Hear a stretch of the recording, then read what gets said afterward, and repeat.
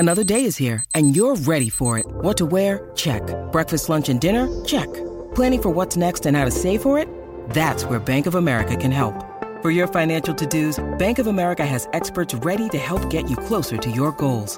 Get started at one of our local financial centers or 24/7 in our mobile banking app. Find a location near you at bankofamerica.com/talktous. What would you like the power to do? Mobile banking requires downloading the app and is only available for select devices. Message and data rates may apply. Bank of America N.A., member FDIC. When you need mealtime inspiration, it's worth shopping Kroger, where you'll find over 30,000 mouth-watering choices that excite your inner foodie. And no matter what tasty choice you make, you'll enjoy our everyday low prices, plus extra ways to save, like digital coupons worth over $600 each week. You can also save up to $1 off per gallon at the pump with fuel points. More savings and more inspiring flavors make shopping Kroger worth it every time. Kroger, fresh for everyone. Fuel restrictions apply. This is Optimal Startup Daily, episode 221, Zen and the Art of Investment Banking. When Working Right is More Important Than Finding the Right Work, Part 2, by Cal Newport of calnewport.com. And I'm Dan. I am your host here on the podcast, reading to you from some of the best blogs on entrepreneurship every single day. And today's a continuation post from yesterday. We had part 1 of this article from Cal Newport, so I'd recommend listening to that episode first if you haven't done so already. But if you're all caught up, let's hear part 2 and continue optimizing your life. Zen and the Art of Investment Banking. When Working Right is More Important Than Finding the Right Work. Part 2 by Cal Newport of calnewport.com. The Expert. Thomas's story is extreme, but its basic structure is common. Many young people are in a similar position to pre-monastery Thomas. Their ill-defined sense of what work should be leads them to chronic and ambiguous unhappiness with their current opportunity. Instead of seeking out ways to develop their position, they seek out fault, and where obvious fault can't be found, they generate it.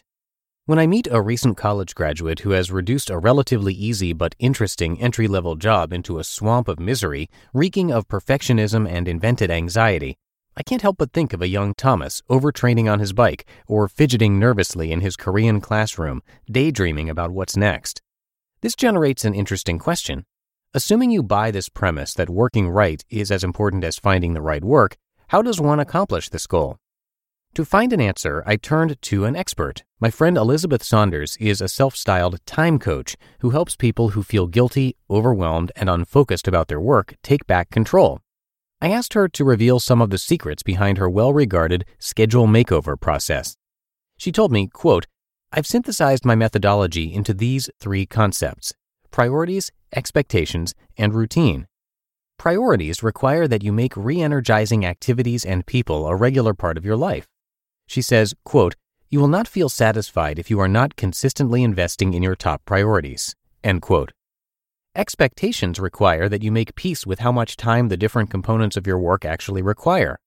Once you recognize that a project is going to take 8 hours and put aside this required time, its ability to cause stress diminishes.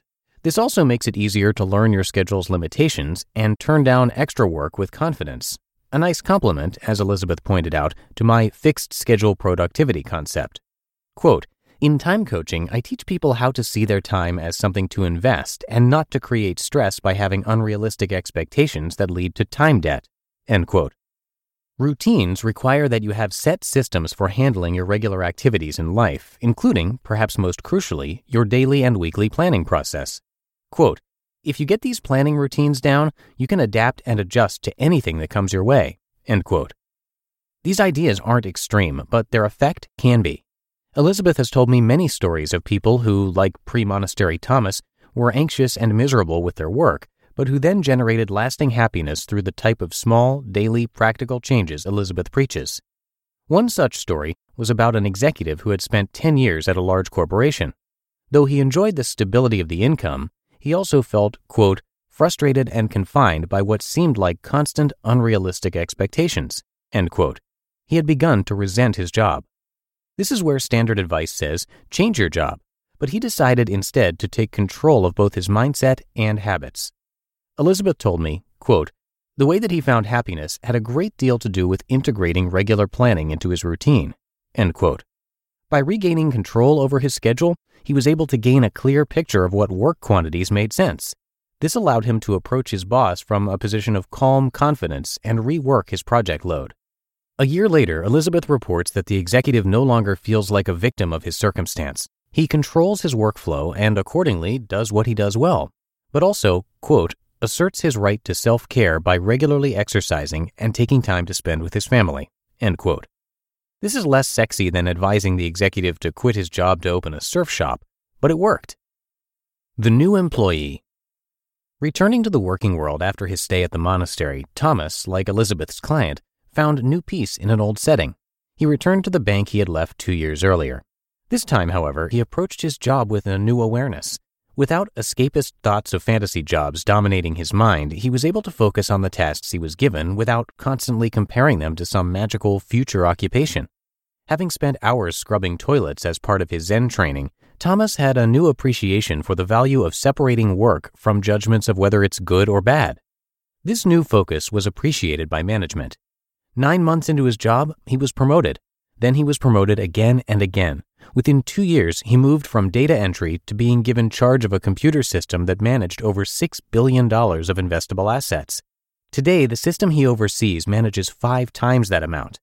On paper, this should be a stressful job, but Thomas has found appreciation for its moment-to-moment requirements. He told me, quote, I noticed that it does not matter what the task is. If I am focused, it is generally pleasant. End quote. The conclusion. Finding happiness in your work is a complicated, ambiguous, confusing process, a process that defies simple answers like follow your passion or reject conformity. Thomas's story, however, emphasizes that when battling these complicated issues, you can do so from a simple, solid foundation, the recognition that working right must precede worries about finding the right work. There's no magic formula to working right. I think Elizabeth's approach provides a good start, but there's certainly many ways forward. What seems to be important, however, is making sure that you own your work before allowing the allure of hypothetical dream jobs own you. Thomas told me, quote, no matter what kind of work I do or where I live in the world, I realize that I am the same person with the same set of likes and dislikes, end quote. No new job can change these realities. That effort is up to you. You just listened to part 2 of the post titled Zen and the Art of Investment Banking, When Working Right is More Important Than Finding the Right Work, by Cal Newport of calnewport.com. When it comes to hiring, don't go searching for the one. Just meet your match with Indeed. Indeed is your matching and hiring platform with over 350 million global monthly visitors and a matching engine that helps you find quality candidates fast. Ditch the busy work. Use Indeed for scheduling, screening, and messaging. 93% of employers agree. Indeed delivers the highest quality matches compared to other job sites. And one of the things I really love about Indeed is that it filters out those incompatible applicants. So when you're hiring, the process is much faster and you only have to consider applicants that are already likely to be a great fit. And listeners of this show will get a $75 sponsored job credit to get your jobs more visibility at Indeed.com/startup. So just go to Indeed.com/startup right now and support our show by saying you heard about Indeed on this podcast. Indeed.com/startup. Terms and conditions apply. And thank you again to Cal. Now, as I mentioned yesterday, he's a super popular author with some best-selling books out there. And on his blog, Study Hacks, he has a ton of articles covering advice, minimalism, education, and more. Those types of articles are regularly featured on the podcast Optimal Living Daily too, so if you like his style and want to hear his take on building habits, productivity, and more, you should check out that show. Again, that's Optimal Living Daily, and make sure to hit that subscribe or follow button wherever you get your podcasts to make sure you get all the new episodes for free. And that's going to do it for the Sunday episode and for our weekend of posts here at Optimal Startup Daily. Hope you enjoyed that 2-parter from Cal, and I thank you so much for being here as always. And I'll see you back here tomorrow, where your optimal life awaits.